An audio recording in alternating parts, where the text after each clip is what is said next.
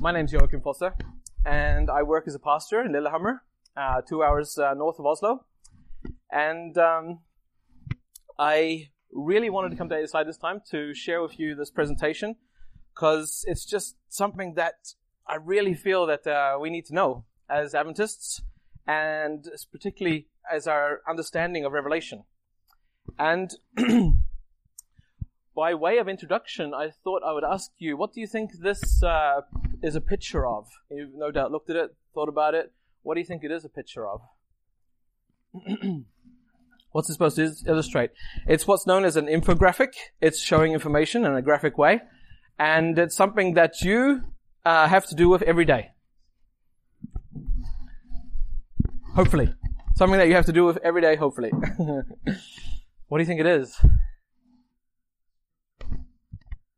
You're very close. Very close. Something more, though. Yeah? No? It looks like that, right? It looks like a frequency. Yeah? But it's not that either. It's closer to scriptural references.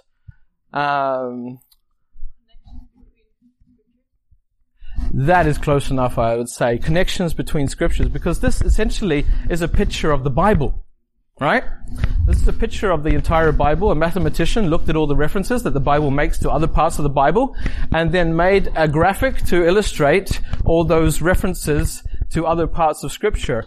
So at the bottom you see the white lines are chapters in the Bible. So what do you think the longest line here in the middle is?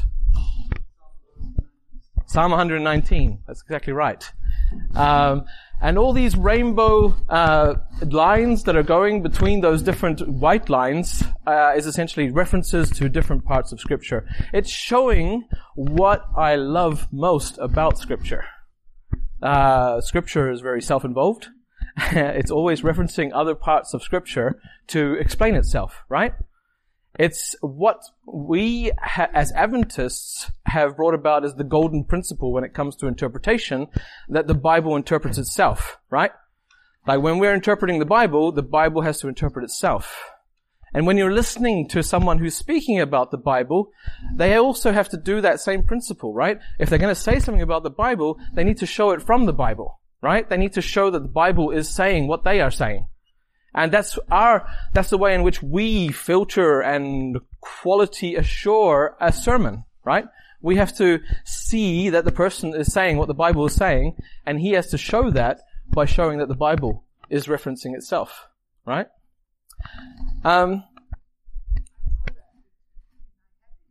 Yeah, of course. I love that picture too. I show it very often in my presentations because it shows what I enjoy most about the Bible.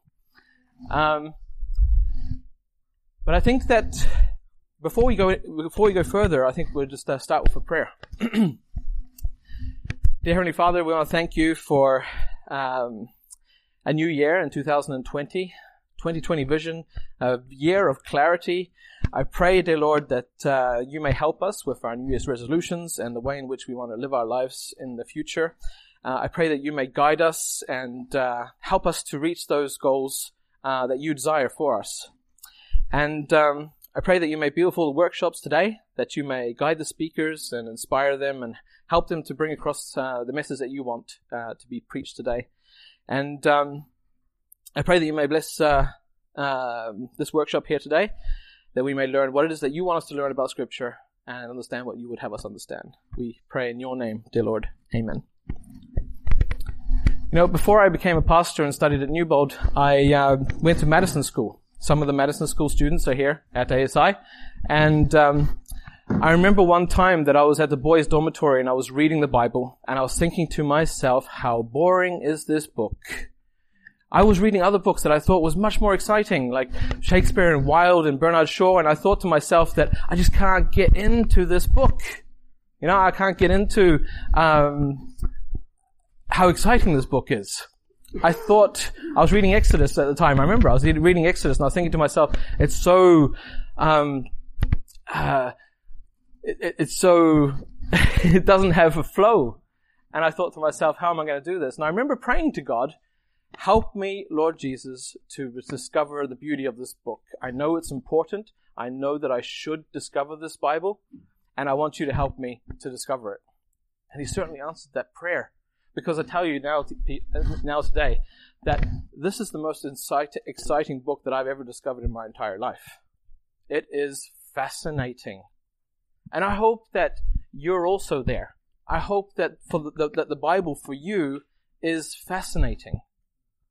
Not out of a sense of duty, that you feel like because you believe in this, that you should also be fascinated by the Bible. I hope that you are genuinely fascinated by the Bible.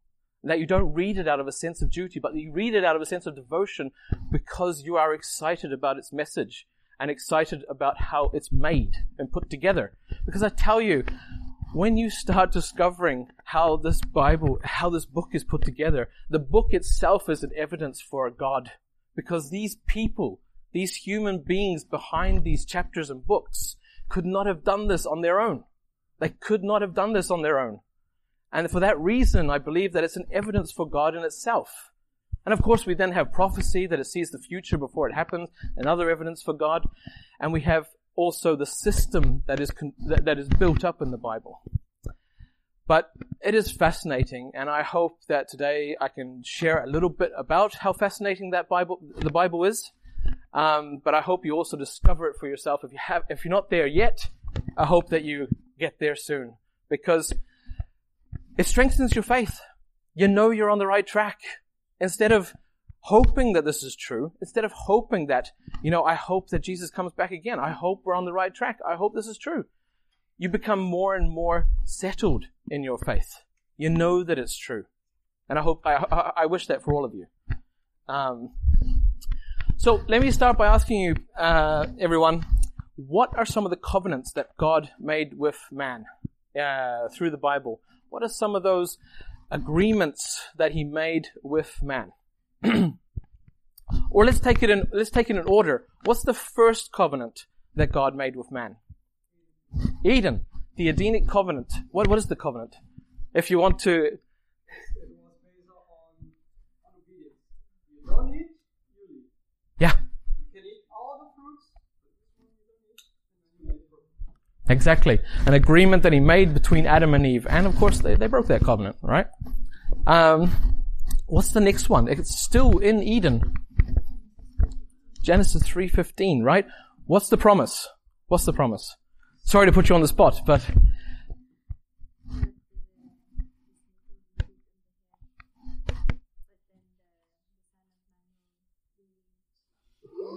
Yeah. Exactly. I will put enmity between you and the woman, and between her seed and your seed, right? He shall crush your head, and you shall crush his heel. And coincidentally, right after that, in Genesis 4, we have the introduction of the first seed. We have two family lines in Genesis 4 and 5. Cain's line, right after this is mentioned, the serpent's seed and the woman's seed. We have Cain introduced in Genesis 4 and his family line. And then we have Seth and his family line after that. Serpent seed, woman's seed. And the conflict that is engendered between the two. So what's the next covenant after that? Noah. Right. What's the covenant? Exactly. No flood. I will not send flood again upon the earth. And what was the sign of that covenant? The rainbow in the sky. Remember that for later. It's going to be important. The rainbow in the sky is the sign of the covenant. What's the next covenant after that? Abrahamic covenant, right? That I will make your family line like the stars of the sky, and I will give you this land that you now wander in as a stranger. I will give you this land. Next covenant. What is it? Moses. The covenant with Moses. They became a nation. They who were a wandering family now are a nation under God. What's the next covenant? Yeah, no, that's the thing that I'm looking for here, because there is a covenant between David. Exactly. Oh my goodness, that's going to be bad for the recording here.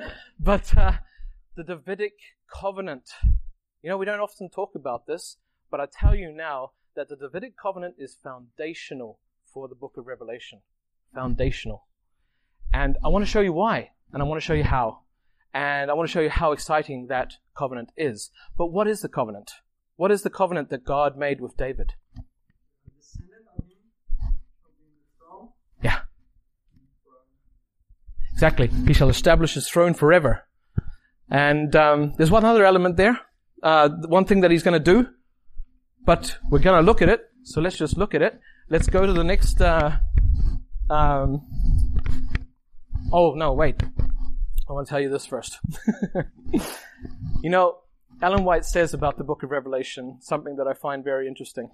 She says that when we as a people understand what this book means to us, the book of Revelation, there will be seen amongst us a great revival. A great revival. We do not fully understand what the book of Revelation means for us. And a part of that is what I want to share with you today. Like what the book of Revelation means for us.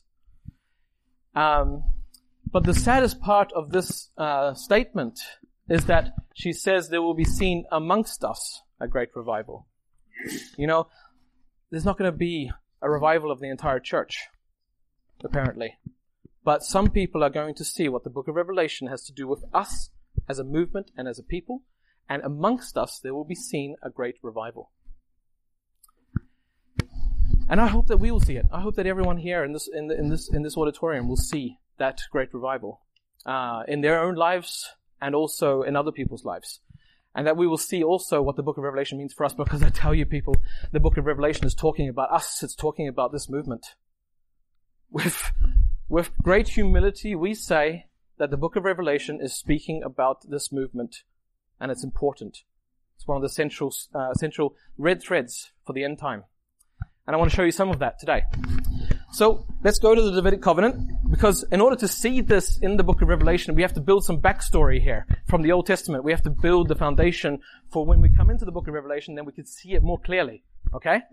So the Davidic covenant, who wants to read from 2 Samuel chapter 7 verses 8 to 13, where the promise is made to David.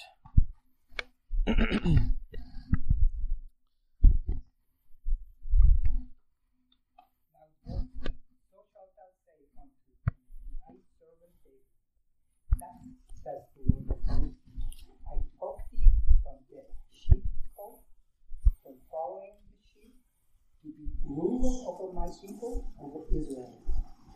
And I was with thee, whithersoever thou wert, and have cut off all thine enemies out of thy sight, and have made thee a great name, like unto the name of the great men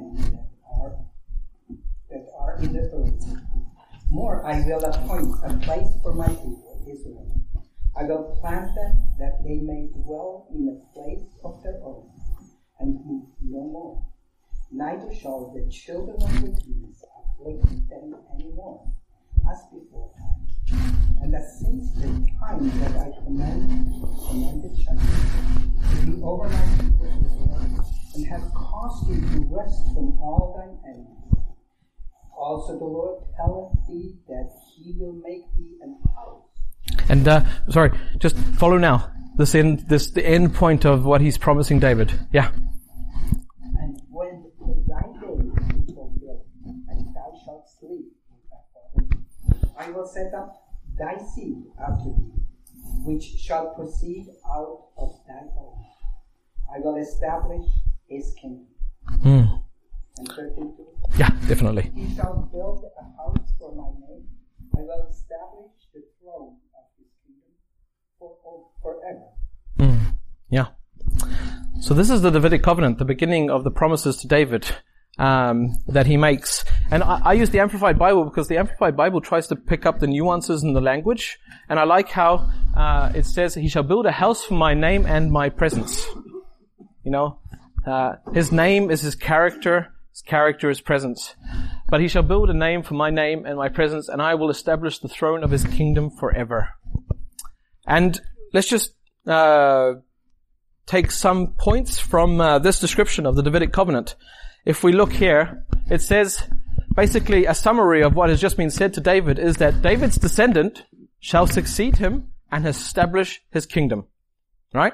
Now, a man who's a king who wants, of course, for his family to continue to be kings, right? His family line to be kings. And that is exactly what God is promising him, that your family line will continue to be kings. And David's descendant shall succeed him and establish his kingdom. His descendant shall build the temple for God. Because that's what David wanted to do, right? He wanted to build a temple for God.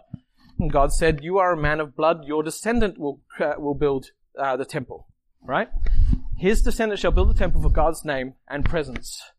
And the throne of his kingdom shall be established forever.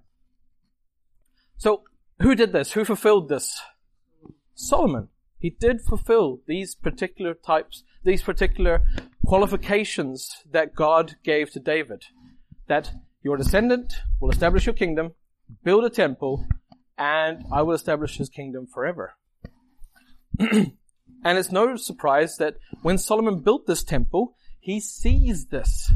And he says this to everyone who is gathered. He says that this promise that he gave to my father has now been fulfilled. If you go to 1 Kings chapter 8, we have the temple finished. It's built. And Solomon is there. And I want you to turn to 1 Kings chapter 8 and verse 20. If someone wants to read 1 Kings chapter 8 and 20, where Solomon recognizes that this has been fulfilled.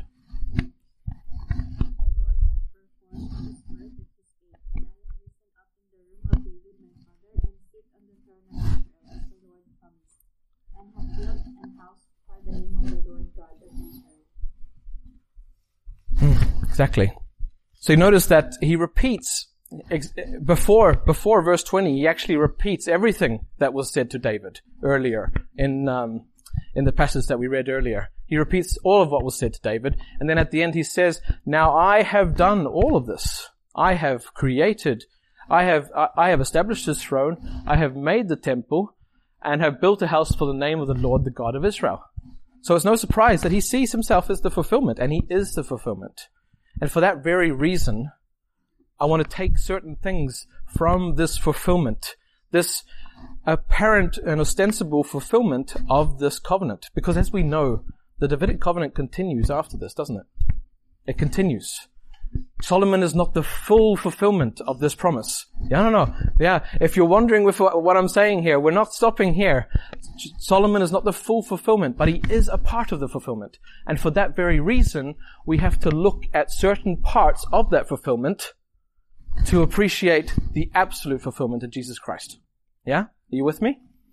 Okay, so let's take some parts of that description. So we have to look at this dedication that Solomon has. The temple dedication in 1 Kings chapter 8, the promise fulfilled. His son has established his throne, has built the temple, and he sees that as the fulfillment. Now let's look at some characteristics of this fulfillment. Okay? So let's look at 1 Kings chapter 8. I don't want to read the whole chapter. There's a lot of details. And for the sake, I wanted to try and minimize the details in this presentation just to get the point across. So let's look at some details. If we go to 1 Kings chapter 8 and verse 1 and 2, if someone wants to read verses 1 and 2.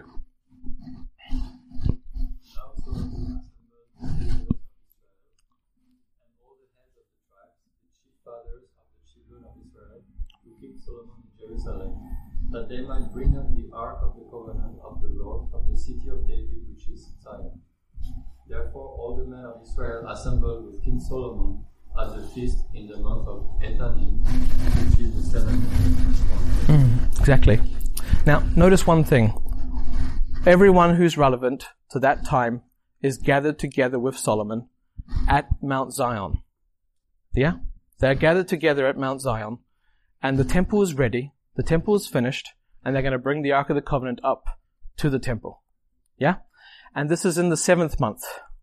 The 7th month. This is important. These details are important to see its end time fulfillment. And the 7th month, as we all know, is an important month for Israel. So let's keep going. If someone wants to read 1 Kings chapter 8, verse 65.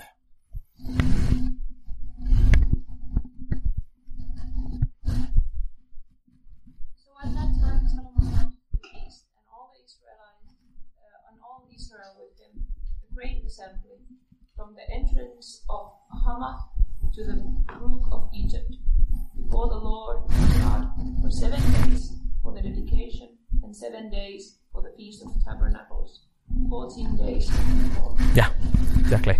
So let me just ask you. Every year we celebrate festivals here as well, right? We have in Norway we have the 17th of May. We have Christmas. We have Easter. We celebrate festivals every year, and they make a certain structure for our year. The same thing is true of the Jews. They also had festivals that God gave them. Let me ask you, what festivals did they celebrate in the 7th month? There's 3 of them. What festivals were they that they celebrated in the 7th month? You know them. You've heard them.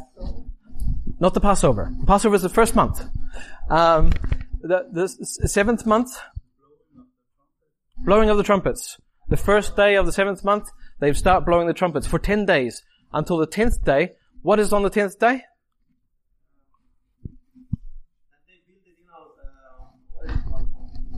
We were talking about it here yesterday. The Day of Atonement. On the 10th day of the 7th month, the Day of Atonement, Yom Kippur, is celebrated. And then 5 days after that, what do they celebrate? The waving of the branches, yeah? Is that what you're doing? Ah, yeah, the booths. The booths. Yeah, exactly. Tabernacles. The Feast of Tabernacles is celebrated on the 15th day of the 7th month. Yeah? So notice this. If you're celebrating the dedication 7 days before the Festival of Tabernacles, and the Day of Atonement is 5 days before the Festival of Tabernacles, then you're going over the Day of Atonement, right? You're going over the Day of Atonement. Let me ask you, why didn't they celebrate the Day of Atonement? One more time. The festival hasn't happened?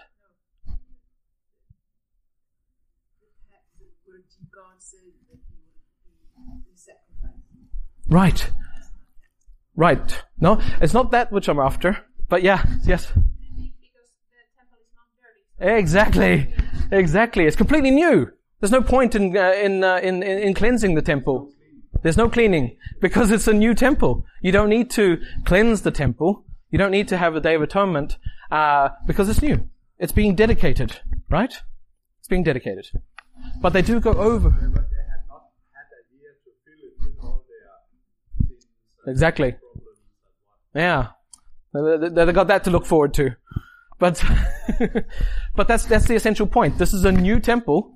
It's being dedicated, therefore you don't celebrate the Day of Atonement in the same way that you would normally, because this is new. And therefore, straight after that, you can celebrate the Festival of Tabernacles. Right? Commemorating their exit from Egypt. But I want you to notice that this is the time for both of those festivals. It's the 7th month, and all the elders are gathered. It's the 7th month, and the Day of Atonement is celebrated, and the Festival of Tabernacles is celebrated in that month. This is important for seeing what comes later. Okay, so let's keep going. Just want to summarize what we have seen then here in 2 Samuel chapter 8, not chapter 7. No, 1 Kings chapter 8. Goodness me. Sorry. I don't know what the 2 Samuel thing is doing there. But anyway, to summarize what we've looked at here, the temple is completed. The son of David, Solomon, is there with the elders, the heads of the tribes, and they're assembled at Mount Zion. Everyone's assembled at Mount Zion. And it's the 7th month. And they celebrated the dedication for 7 days and the Festival of Tabernacles for 7 days. The 2 big festivals for the 7th month. Yeah? This is important to see the antitypical fulfillment of this temple being built. All right. Of course, you know, one of the promises in the Davidic covenant was, of course, that his throne will be established forever, right? But we know what happened, right? Solomon went after other gods, and Rehoboam after him was even worse. He created conflict with Jeroboam, and Jeroboam created another form of worship up in the north of Israel. And it just went completely out of control, right? 10 tribes are lost to Assyria. And you just have Judah and Benjamin again. And eventually Solomon's temple was ruined and destroyed and taken to Babylon. So apparently it looks like the Davidic covenant has also been ruined, right? Because he said he would establish his throne forever. But the temple has been taken away. And those of you who are students and will probably see that this is actually the Arch of Titus from Rome. But the same message is brought across, right? I mean, they had different clothing, but essentially the process was the same. They took the articles of the temple to Babylon, right? But this was a good picture for that. And you can imagine, they know the Davidic covenant, the Israelites. And here you have basically everything's gone to ruin. Everything's gone to ruin. But the promises to David are continued through the Bible. And I want to look with you at those promises. Okay? So let's go to different parts of the Bible where the Davidic covenant is repeated and said that it's not over. It's not finished. I'm not done with this, God is basically saying. And I want to show you a particular way in which this is represented. So in Isaiah chapter 11 and verse 1 it says, "And there shall come forth a rod out of the stem of Jesse." Now, who's Jesse? Father of David. Exactly, right? There shall come forth a rod out of the stem of Jesse. That's David, right? David came out of Jesse. He's a rod. "And a branch shall grow out of his roots." You know, all of us sitting here, we're part of a family tree, right? And we are a branch of our particular family tree. I have a cousin who studies our family history, and he's gone all the way back to, he would say, Adam and Eve. But it's interesting to see the way in which he portrays it. All these different branches that are branching off in different directions. And that's what's being portrayed here. David's family tree.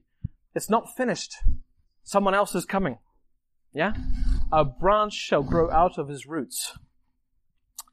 "And in that day," in verse 10, "and in that day there shall be a root of Jesse, which shall stand for an ensign of the people. To it shall the Gentiles seek, and his rest shall be glorious." Now, we all know who we're talking about here now, don't we? We're talking about Jesus. And this is the fulfillment. I mean, like, look at us here. We here, today, sitting here. We're those Gentiles. We're the Gentiles that have sought after him, and his rest is glorious. Yeah? That's why we're sitting here. That's the fulfillment of this particular chapter, this particular verse. Let's keep going. I just want to show how all those promises to David are repeated after Solomon is long gone.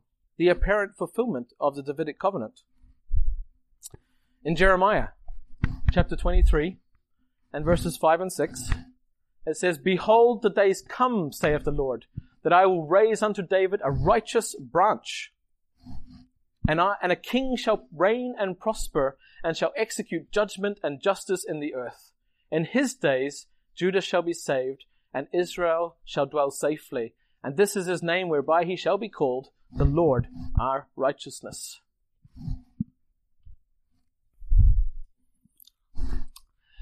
In in chapter 33, verses 14 and 16, I just want to emphasize how the Davidic covenant is referenced in the prophets.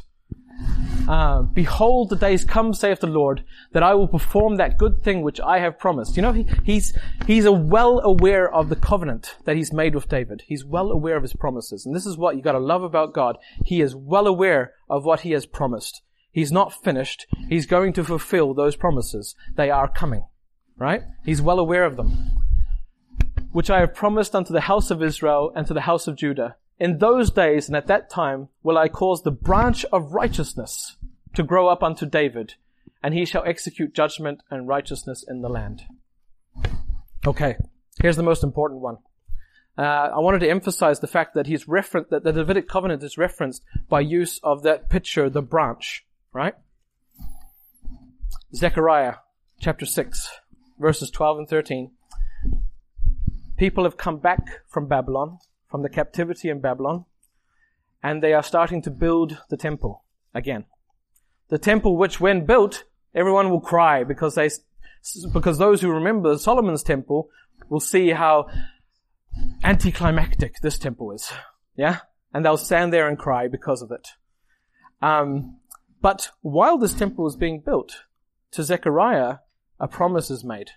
A very interesting promise. A revolutionary promise, to be honest. Okay, get a load of this.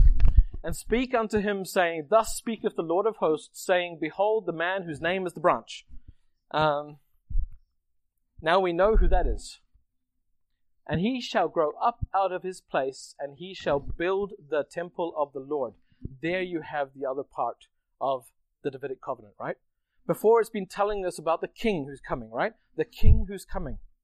And that was one part of the Davidic covenant. But here is the other part of the Davidic covenant. He shall build the temple of the Lord.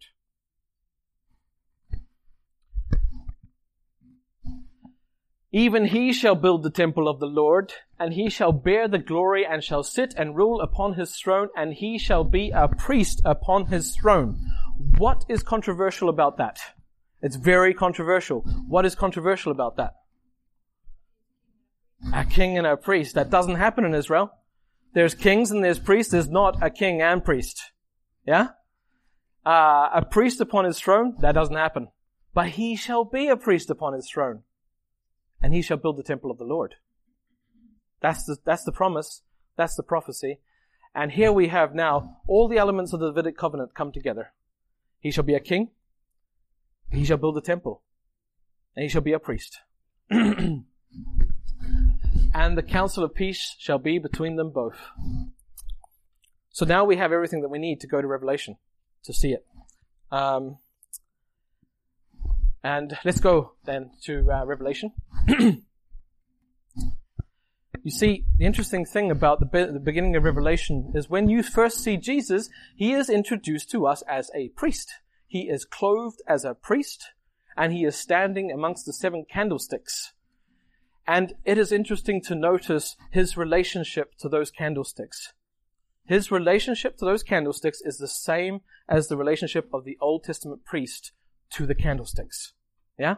I want you to notice that he is doing the same thing that the Old Testament priest would do in the holy place with those candlesticks.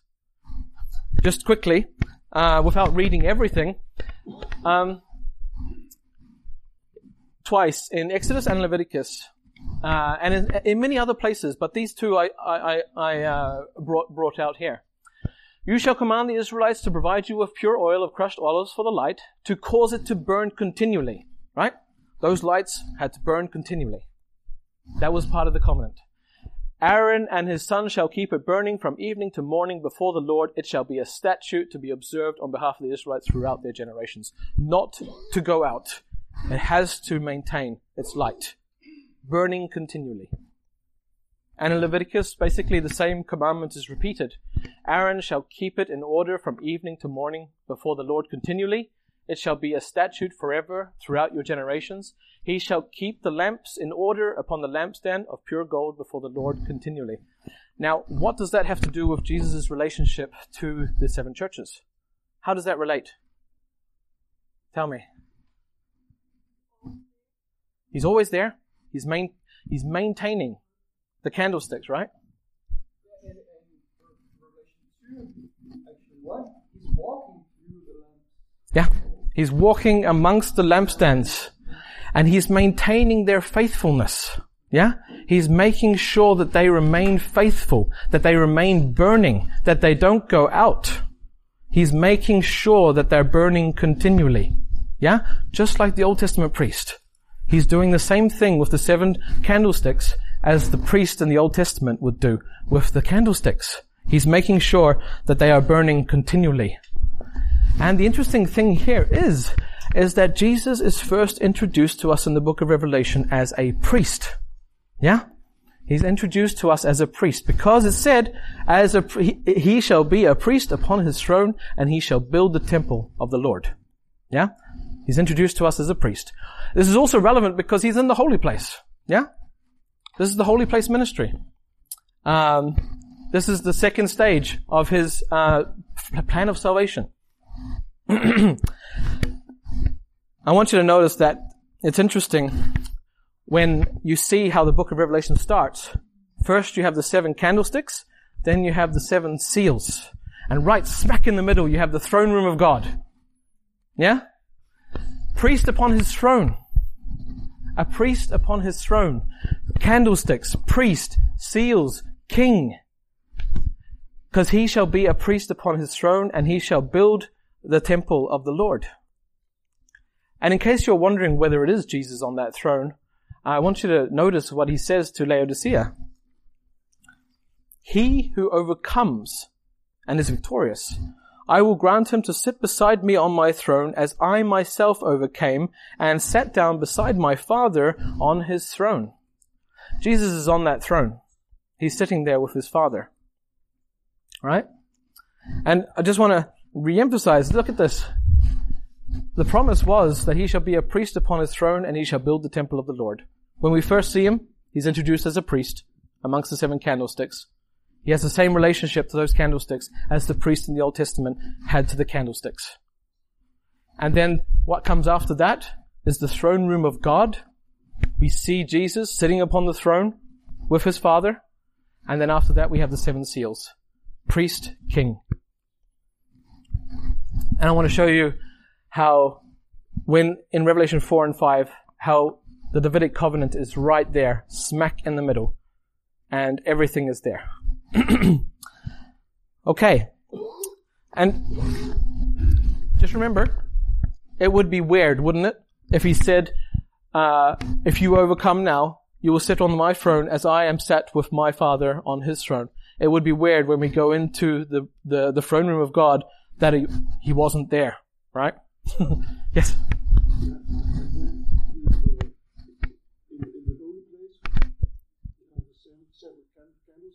Yeah.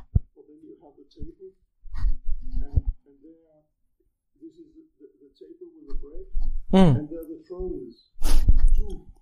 Yes. On the table. The table of showbread has 2 crowns on it. Yeah.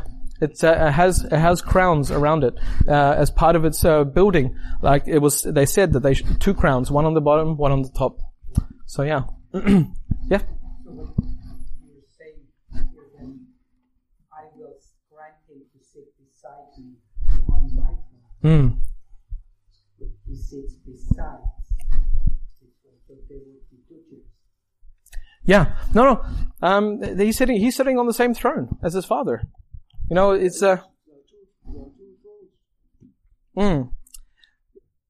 But he says that I'm sitting beside my Father on his throne. Yeah? Anyway, let's not get caught up in those details. As I understand it, the bread is, at the same time, the bread on the table, the bread is Jesus. Yes. So quite possibly. The two stacks of bread, yeah. But let's just keep going. Let's go into the throne room of God in Revelation 4. I want you to notice in fact, does someone want to read Revelation chapter 4, the first 4 verses? Anyone? After this, I looked, and behold, a door standing open in heaven. And the first voice which I had heard, speaking to me like a trumpet, said, "Come up here, and I will show you what must take place after this." And once I was in the Spirit, and behold, a throne stood in heaven, which one seated on the throne. And he who sat there had the appearance of jasper and carnelian, and around the throne was a rainbow that had the appearance of an emerald. Around the throne were 24 thrones, and seated on the thrones were 24 elders, clothed in white garments, with golden crowns on their heads. Yeah. So here we have a whole lot of symbols put together, right? And thinking about the first picture that we started with, how the Bible references itself to explain itself, what do we do when we see this assembly of symbols and pictures put together? What is it that we should do to try and discover what it is that is being the message that's trying to be conveyed here? What should we do?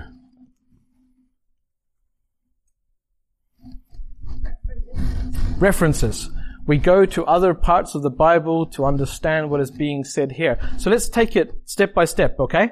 Those first few verses there in Revelation 4. He who sat upon the throne, he was described as a jasper and the fiery sardius. Yeah? Now, where should we go to understand this particular reference? He's described as these two precious stones, jasper and sardius. Where do we go to explain this? Ezekiel 28 is where these precious stones are portrayed. There's only two other places, and I'm thinking about one particular place that really does explain what's being portrayed here. What other place would that be? What are you thinking about particularly? Yeah, exactly. The breastplate that is on the high priest's breast, his chest. When we go there, we see what is being portrayed here. Because notice this. The jasper and the sardius stone is the first and the last stone on the breastplate of the high priest. It's the first and the last stone. Oh, yeah, we'll go there, yeah. It is like just how Jesus introduced himself first to John, right? He says, I am Alpha and Omega, the first and the last. And then when we see him sitting upon the throne, he is described as the jasper and the sardius stone, the first and the last stone on the breastplate of the high priest. What else is interesting is the names of the children of Jacob are written on these stones. Which name is written on the first stone? They're in order of birth. They're written in the order of their birth as well. So which name is written on the first stone? Reuben. Exactly. Reuben. And the last? Which is written on the last stone? Benjamin. Exactly. Now, pop quiz. Reuben, what does the name mean? What does the name mean? No, not a liar. That's Jacob. Yeah. Reuben, what does the name mean? Yeah, it does. It does say in Genesis.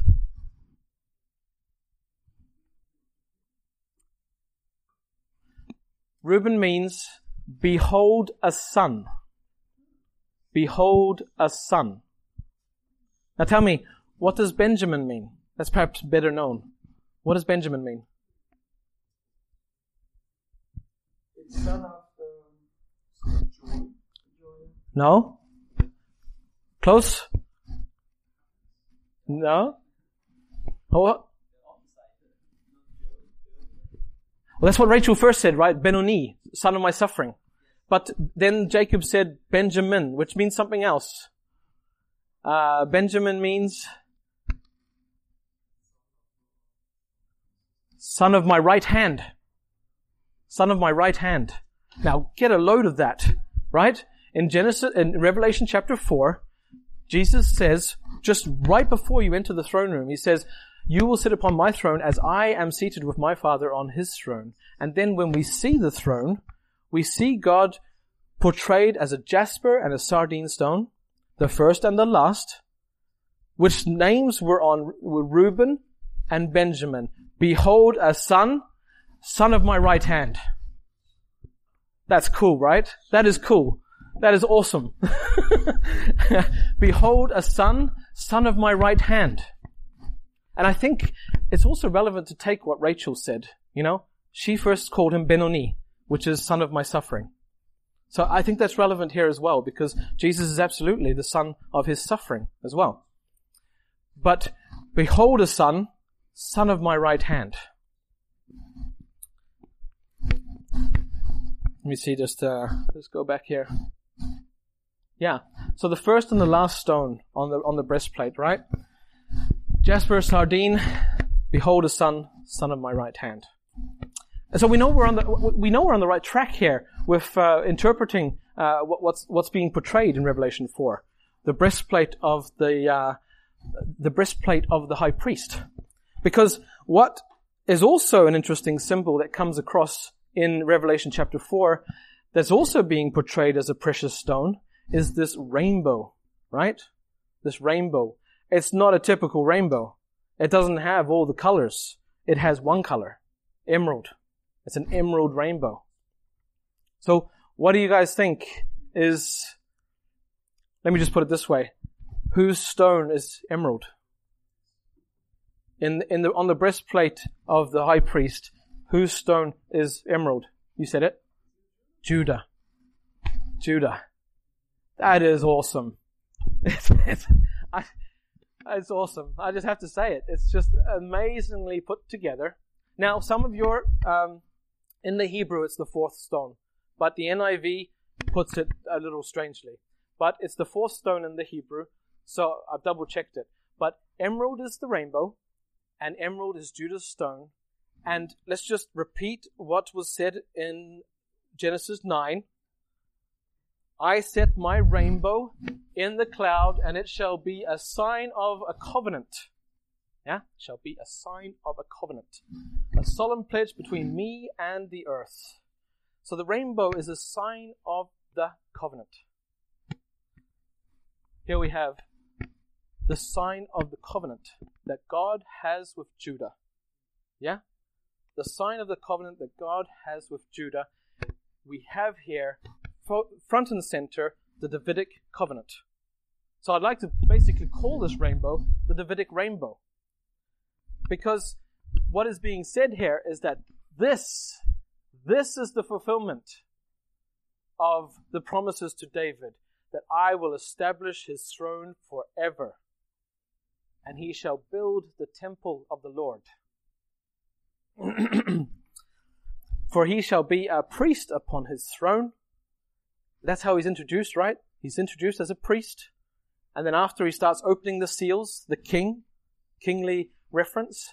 And he shall be a priest upon his throne, and he shall build the temple of the Lord.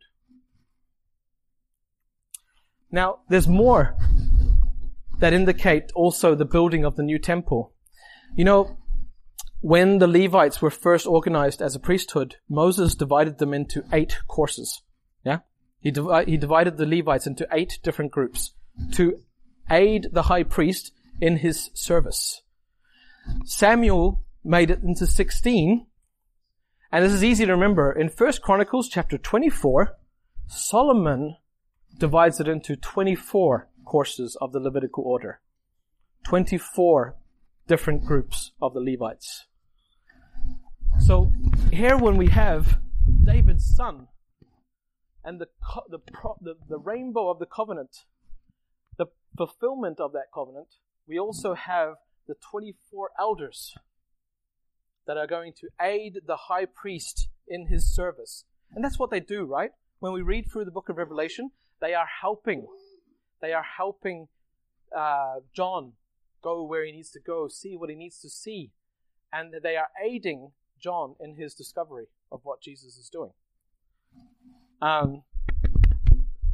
So I think that when we see here the true Solomon, the true son of David, it's relevant to take the 24 courses of the Levitical order as these 24 elders.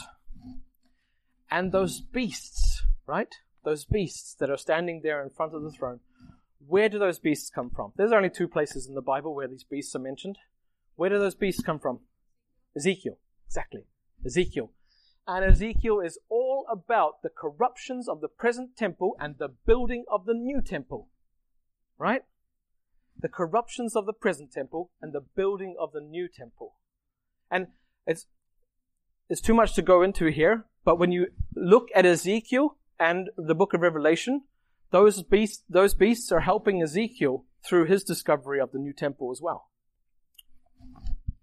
Because this is the true fulfillment of all those promises that we read in Isaiah and Jeremiah and Zechariah. This is the true son of David, whose throne will be established forever, and who will build the temple of the Lord and shall be a priest upon his throne. Revolutionary in those times.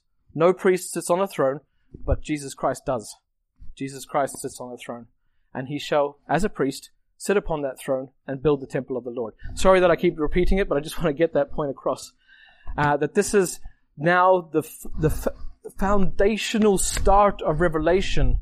Lots of red threads are being put together in Revelation, but this is definitely one of those foundational threads that the promises made to David are now going to be fulfilled, and he's going to build the temple of the Lord. Now, what is that temple? What is that temple? Let's look at that. Let's look at the fulfillment of when that temple was built. Yeah. You see, there's two places in the Bible where you see the animals, right? Ezekiel and here in Revelation. And in Ezekiel, it's all about the corruptions of the present temple and the building of the new temple, right? There's other things in Ezekiel, of course, but this is like the central emphasis that is being put across in Ezekiel, how the temple is corrupt and God's going to build a new one. Yeah? And it's interesting that they are put here in that particular context where a new temple is going to be built. Yeah? A new temple is going to be built now. Fulfilling Ezekiel, because we all know that Ezekiel's temple never was built, right? But it's interesting the way in which the temple is described in Ezekiel, we see that in the New Jerusalem, a river flowing from the center, those different measurements, we see it being fulfilled in the New Jerusalem. So that's the new temple. But let's look at the fulfillment of this, because he was going to build a temple for the name of the Lord, right? So let's look at the fulfillment. You see, and here we come to Revelation 14. Here we come to Revelation 14. Oh my goodness, it's gone.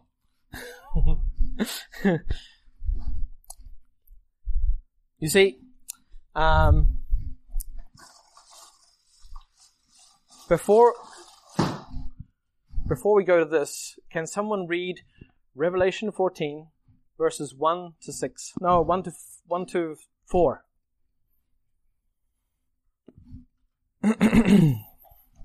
Before we go to this.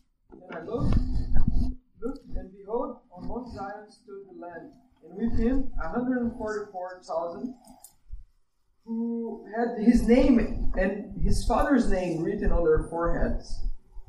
And I heard a voice from heaven, like a roar of many waters, and like the sound of loud thunder. The voice I heard was like the sound of harpists playing on their harps. And they were singing a new song before the throne and before the four living creatures, and behold the elders.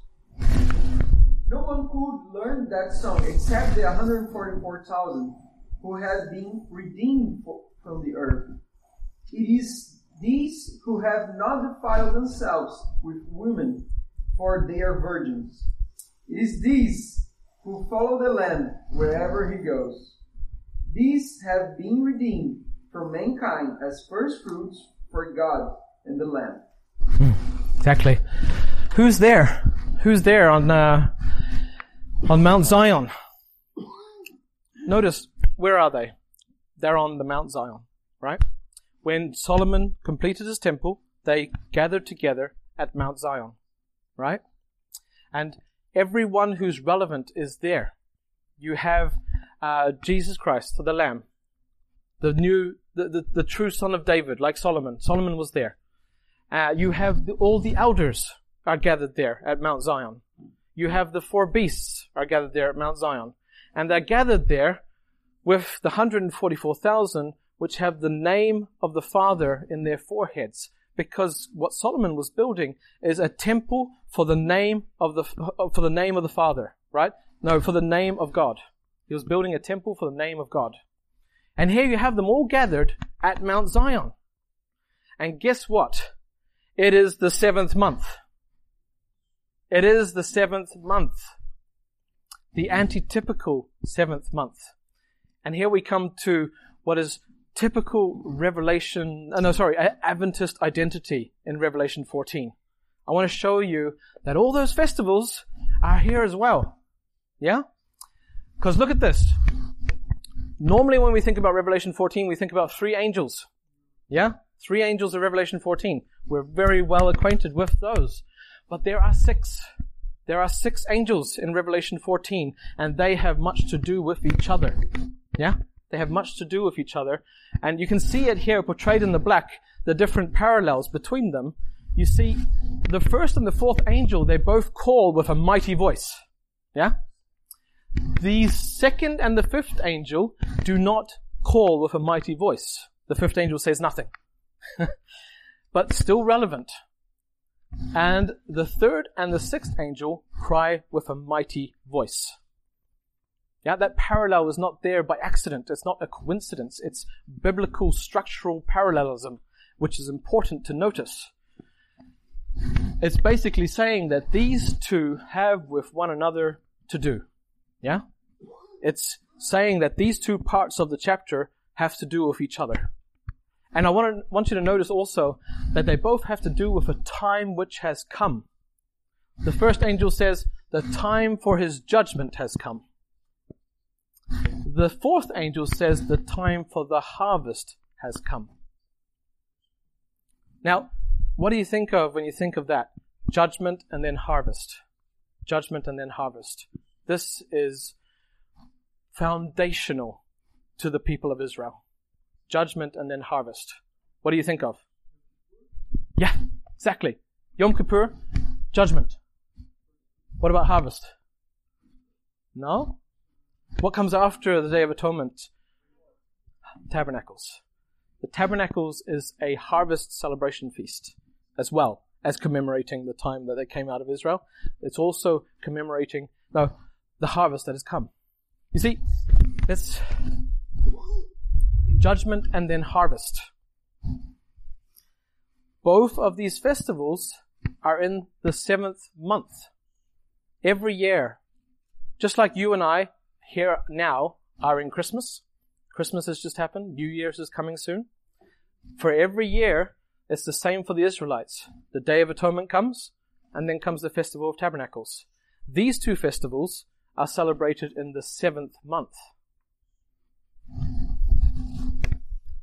Day of Atonement, and then Tabernacles. Judgment and harvest. And this is, of course, relevant because they were all gathered on Mount Zion. Everybody. They were gathered there on the 7th month when the first temple was built. Solomon, the son of David, the first fulfillment of the Davidic covenant, he had built the temple for the name of the Lord, and they were all gathered there at Mount Zion for the temple dedication. And they were gathered there on the 7th month to dedicate this temple to the Lord. This temple for the name of the Lord. And the 144,000 are there too.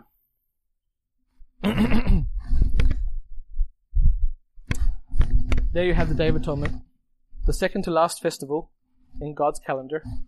And right after that, you have the Festival of Tabernacles, the harvest festival. Let's see.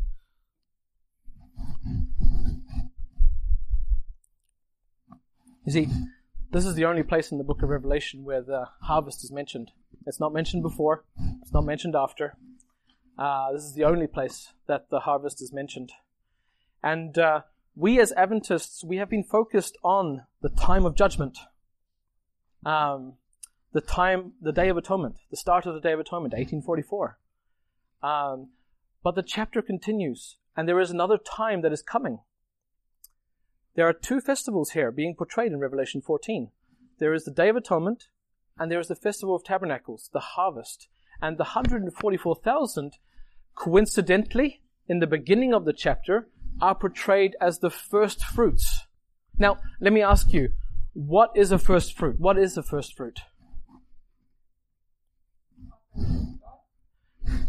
This is true. I was thinking more generally. Like, what is a first fruit? Just generally. Like, if you see a first fruit today outside in the orchard, what is it? Yes. Yes. What you say is completely right. It's an offering to God. But the first fruit, just generally speaking, is that which is first ready, right? It's basically an example of what the rest is going to be. What the rest is going to be. And therefore it is also a perfect example of what is coming. Right? Of what is coming. It is first ready. It is also an example of what is coming. And yes. Revelation 14 and verse 5, I think it is. Yeah, Revelation 14 and verse 5. 4. Sorry. And just thinking about the theme of our convention, ASI, Follow the Lamb, you know. These are they who follow the Lamb wherever he goes.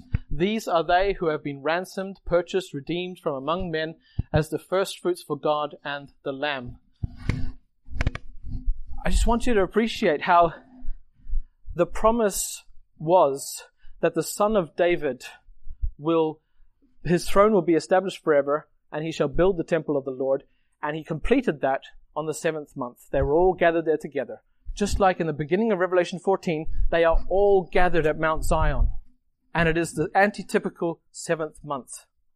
And these 144,000 are portrayed as the first fruits, an example of the rest of the harvest that is coming. So, you see, what bothers me today in Adventism is that Oscar Wilde once said, everything that is popular is wrong. And believe me, that's how I feel about the theological climate and the ecclesiastical climate that we have in Adventism today. Everything that is popular is wrong. And one thing that is very popular is talking about how wrong final generation theology is. Last September, I was in Serbia with 1,500 pastors. And one of those pastors was having a workshop, and his workshop was all about how final generation theology is wrong. He had his chorus of supporters on the one side saying, oh yes, it's awful, it's so bad, it's not good. And then it's hard to be sitting there and listening to this about how wrong final generation theology is, and then basically saying at the end, look, listen, I think that you've basically said nothing.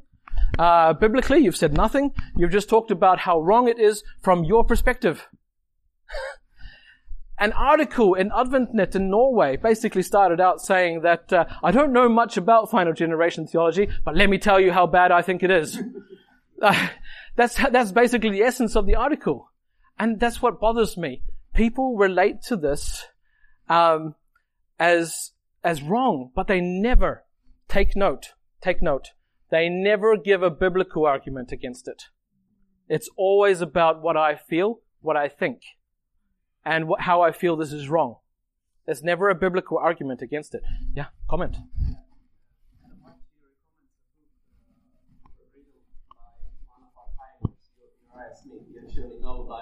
Yeah. Yeah. For Daniel and Revelation. And it's going verse by verse. And Ellen White says that this book is something which shall teach people the truth until the end of time or close of probation. Something she says in one of her manuscripts. I have this book at home in Swedish, and there is a big difference actually in some passages, between the modern theology interpretation. I mean, for example, there is one professor in Andrew University. His name is Stefanovic. Yeah, I know him and I listen to his sermons, but there is a big difference in many places. I don't know. There's a big difference in many places. Yeah. Of Ellen White. Yeah. And that came across in the Revelation Sabbath School lesson. There's many big differences. Yeah. There's a reason for this missing of this last generation. Because if you understand it wrongly, or if you don't understand correctly, it can be very harmful. Yeah. So if we don't understand what's sin, the nature of sin, the nature of salvation, we understand what is perfection in a wrong way. And this is very harmful in a very practical way. So I see why people look down on this, because we have been presented. That's very beautiful and that's correct. But what we understand for sin and what we understand for perfection needs to be on the back of our heads Yeah. before we understand that. Because if we get this, we are the first fruits, we need to be example, we need to be perfect. And if we don't understand what perfect it is, that's very bad. Yeah. So, This is very true. And just before I come to you, I just want to say something to that basically, yeah, it's absolutely true. You see, I wouldn't stand here and say how perfection is going to happen or how this is going to happen. All I am presenting is that it is going to happen. You know, He is going to have this people that is going to be sealed in their foreheads with the name, the character of God. He's going to have this people. And I think, I hope that you've seen that they are both the temple that Jesus is building, and they are also the first fruits of the harvest. And the harvest is the last thing. This is Jesus' second coming when He comes to collect His own. And they are the first fruits, which means they are the example of what God is expecting from the rest of the harvest, right? And so these are two aspects to this final generation, that they are both the first fruits and they're also the completed temple. And I'm sure that there are other things as well that we haven't discovered yet. But they're definitely God's end time plan and the final generation. I don't want to say how this is going to play out in our natures. All I want to say is Philippians chapter 1, verse 8, that He who has begun a good work in you, He will complete it until the day of Jesus Christ. It's not our work, it's His. All we have to say is, I want to be a part of that. And I'm not going to limit you. I'm not going to limit God in my life. If you say this is going to happen, great. I'm a part of that. I want to be a part of that. Yeah. Could you explain again why 144,000 are the temple also? I didn't catch it. Oh yes. Why the 144,000 are the temple is because everyone is gathered at Mount Zion here, right? That's what happened when the temple was completed and the temple was going to be dedicated. Everyone was gathered at Mount Zion to witness the creation of the temple, and it was also the 7th month. Now, the first 3 angels is the Day of Atonement, 7th month festival, and the second set of 3 angels is the Festival of Tabernacles, the other festival of the 7th month. So it's the antitypical 7th month, and they're also all gathered at Mount Zion, just like they were with Solomon when the temple was completed the first time. And it's also, the temple was to be built for God's name. And there you have the 144,000 with their name in their foreheads, right? It's too close to be wrong. But I'm also open to other suggestions. But you had a comment here. Many people have been so upset about that last generation theology, but I'm afraid many of them have never read the great controversy and see what Sister White is writing about it. Yeah. And sometimes they get the idea that this last generation will have a time where they live totally without any support from God. They have to stand in their own power. Yeah, which is completely wrong, yeah. It's completely false.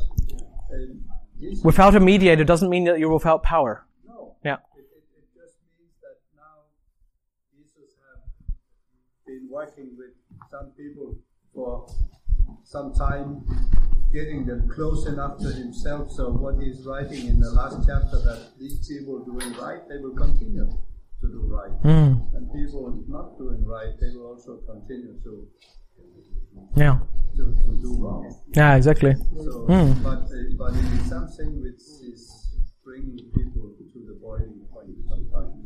Yeah, absolutely. There was a comment. You said it's the 7th month. Because I can't find it, did you deduct it from the Day of Atonement and the Tabernacles? It's just because these 2 festivals are always in the 7th month. Yeah, that every year they're always in the 7th month. Leviticus 23, the list of the festivals, these 3 festivals, these 2 festivals are always in the 7th month. Yeah, so. You are not reading it in chapter 40. No. You're just seeing that it is fitting. Yes. I mean, these 2 put together is not an accident, right? They're there because they belong together. Yeah. There was a comment over here, yeah. Question. When it says the first fruits in the botanical world, the first fruits, when it's ready, it needs to be harvested. And it is harvested. Yeah. So you need to understand it in that context. that there is a change. They're not just ready, but they're hungry. Yeah, exactly. Revelation 7, when the angel goes out to seal the 144,000, it says, we seal the servants of our God. You are a servant of God before you are sealed, and they are sealed in their foreheads. And when you see them again in Revelation 14, you see in their forehead the name of God. So they're sealed. They're harvested, as you say. Yeah. There is just one problem, because this perfectionist theory, which has been twisted and turned, and many young people grab this perfection and they go down in big dark hole that I can never be. They look at themselves. Yeah. Yeah. And I sometimes say to young people, that is nonsense. Stop. Because what they think about this perfectional whatever theology, it is what they understand or what they have been taught. I say, drop that theology. You have to look into what is this really about. Yeah. Get your eyes upon Jesus. Then He will bring you. Exactly. Yeah. And I would say to them, Philippians 1 verse 8, it's God's work. Yeah. Just surrender yourself to God's work. Yeah. Yeah. And don't look at yourself. Yes, we're sinful. Yeah. We're gonna see more and more of that. How sinful we are. You will realize how dark sinful we are. Yes. And then you become more dependent on Him. But my grace is sufficient for you, He says. Yeah. Yeah. And His perfection. He will include us with. Exactly. Yeah, absolutely. Yep. So basically what you were saying is that all those promises God gave to David and Solomon, they're fulfilled in a different way than they believe, but they're fulfilled like in heaven, yeah? Yeah. This is Yeah, absolutely. I like this idea very much. Yeah. Because it's not just not fulfilled, but it is fulfilled in heaven. Yeah. Yeah, exactly. It's type and antitype, isn't it? It's like it wasn't wasted on Solomon. Like it was fulfilled in Solomon. It's important to see what Solomon did in order to see the antitype. You see, like it's important what these people did. They're not wasting their time, but we see the greater fulfillment, and they will one day see the greater fulfillment as well. Let me just take the last slide as well, because it's important that. What Ellen White says about this. Very important reference in Christ Object Lessons, page 69. When the character of Christ is perfectly reproduced in His people, then He shall come to collect them as His own. Yeah? She's quite clear about this. And it's also supported in the Bible. Whatever anyone else may say, it's supported in the Bible. When the character of Christ, the name of God in the forehead, shall be perfectly reproduced in His people, then He will come to claim them as His own. Christ Object Lessons, page 69. It's there, and it's supported in the Bible. And whenever you hear anyone speak against this, it's always not supported in the Bible, or they just don't use the Bible to support their arguments. It's always about they're looking at themselves. Which is fine also, like you said, there's a reason for this. I mean, they look at themselves and they say, I can't do this. It's impossible. And it's true. They can't do it. We can't do it. We can't do it. But God can. And there's no way I'm going to limit God in my life. Let me just share one thing with you. Okay, one comment first.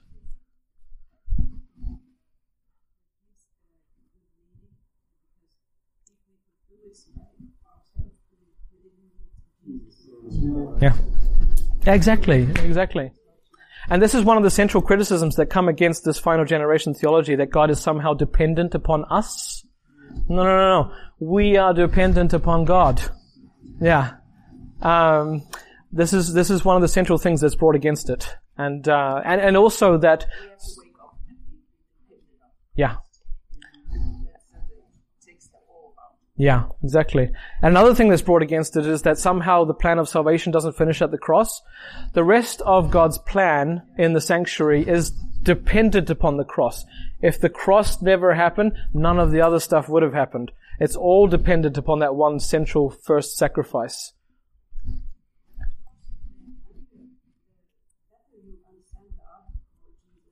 Louder, please. Louder. Yeah.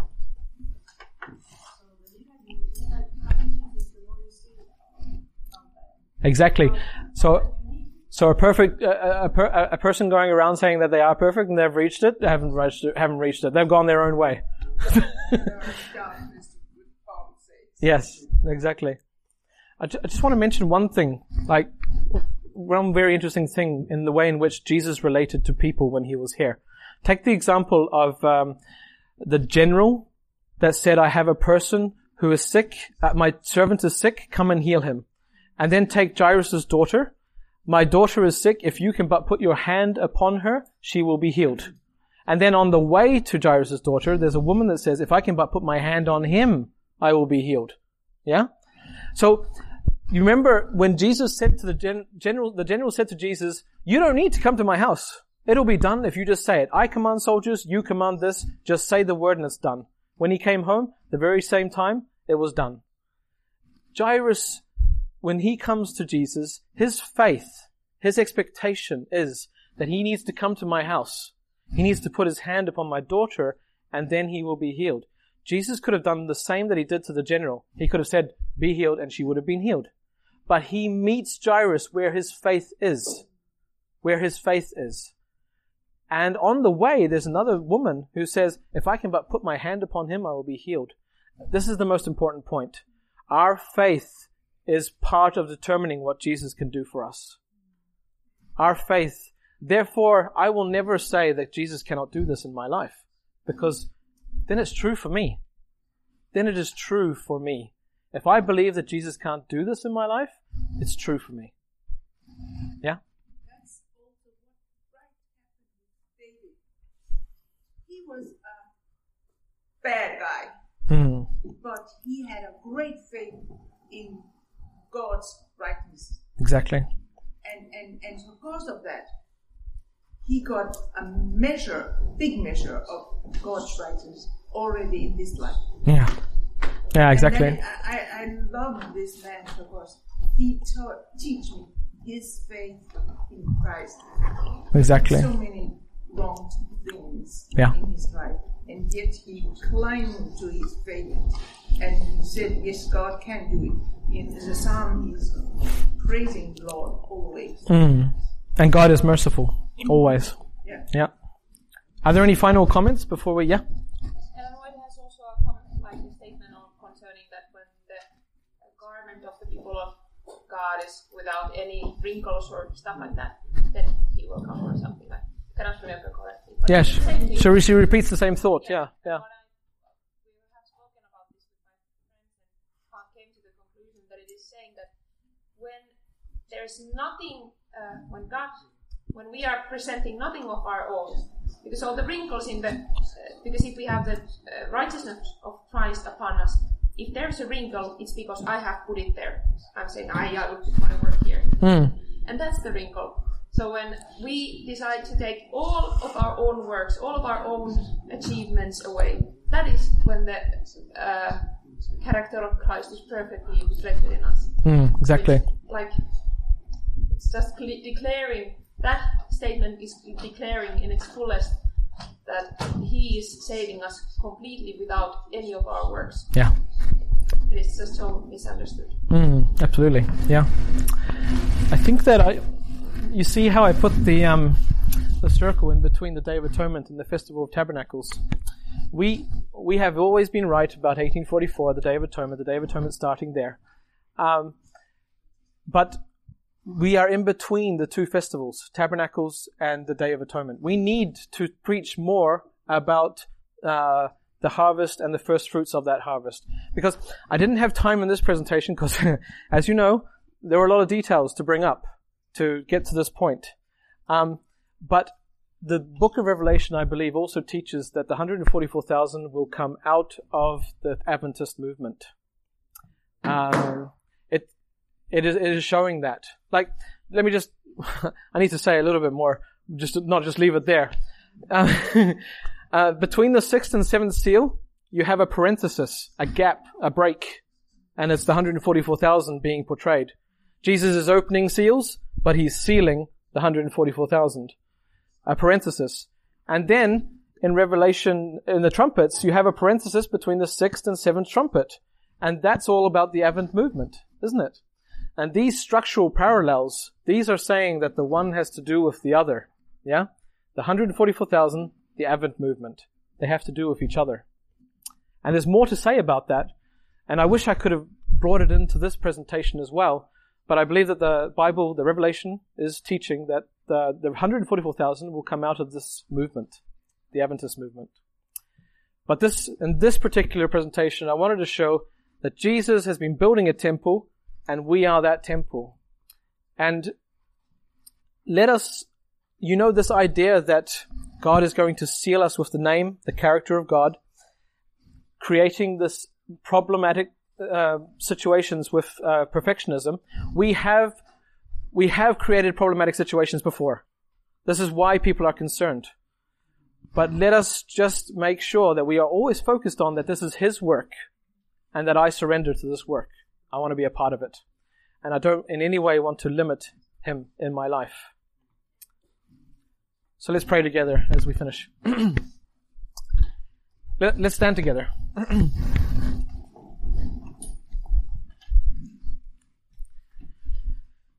Dear Lord and Savior Jesus Christ, we just want to thank you that in the Bible we can see that you are actively involved in your plan, that is being played out, that there is that you are playing an active role in that plan. And help us, dear Lord, to see our role in that plan and how it is that we can meet you where you are right now and become a part of what it is that you are actively trying to accomplish right now. I pray, dear Lord, that we may be part of this first fruits, the 144,000 sealed in our foreheads with the name, the character of God, and that we may be part of that promise that Ellen White says that when the character of God is perfectly portrayed in His people, perfectly reproduced in His people, then He shall come to claim them as His own. We pray, dear Heavenly Father, that we may surrender to your work, and we surrender it to you. You do the work in us, O Lord. And we may see our sinfulness, we may see our problems, but we know that it is you who is going to conquer those problems. And it is your work, and we surrender to that. And I pray that you may be with us in our daily lives and the challenges that we have. Help us to meet those challenges, we pray in your name. Amen. This media was brought to you by Audioverse, a website dedicated to spreading God's Word through free sermon audio and much more. If you would like to know more about Audioverse, or if you would like to listen to more sermons, please visit www.audioverse.org.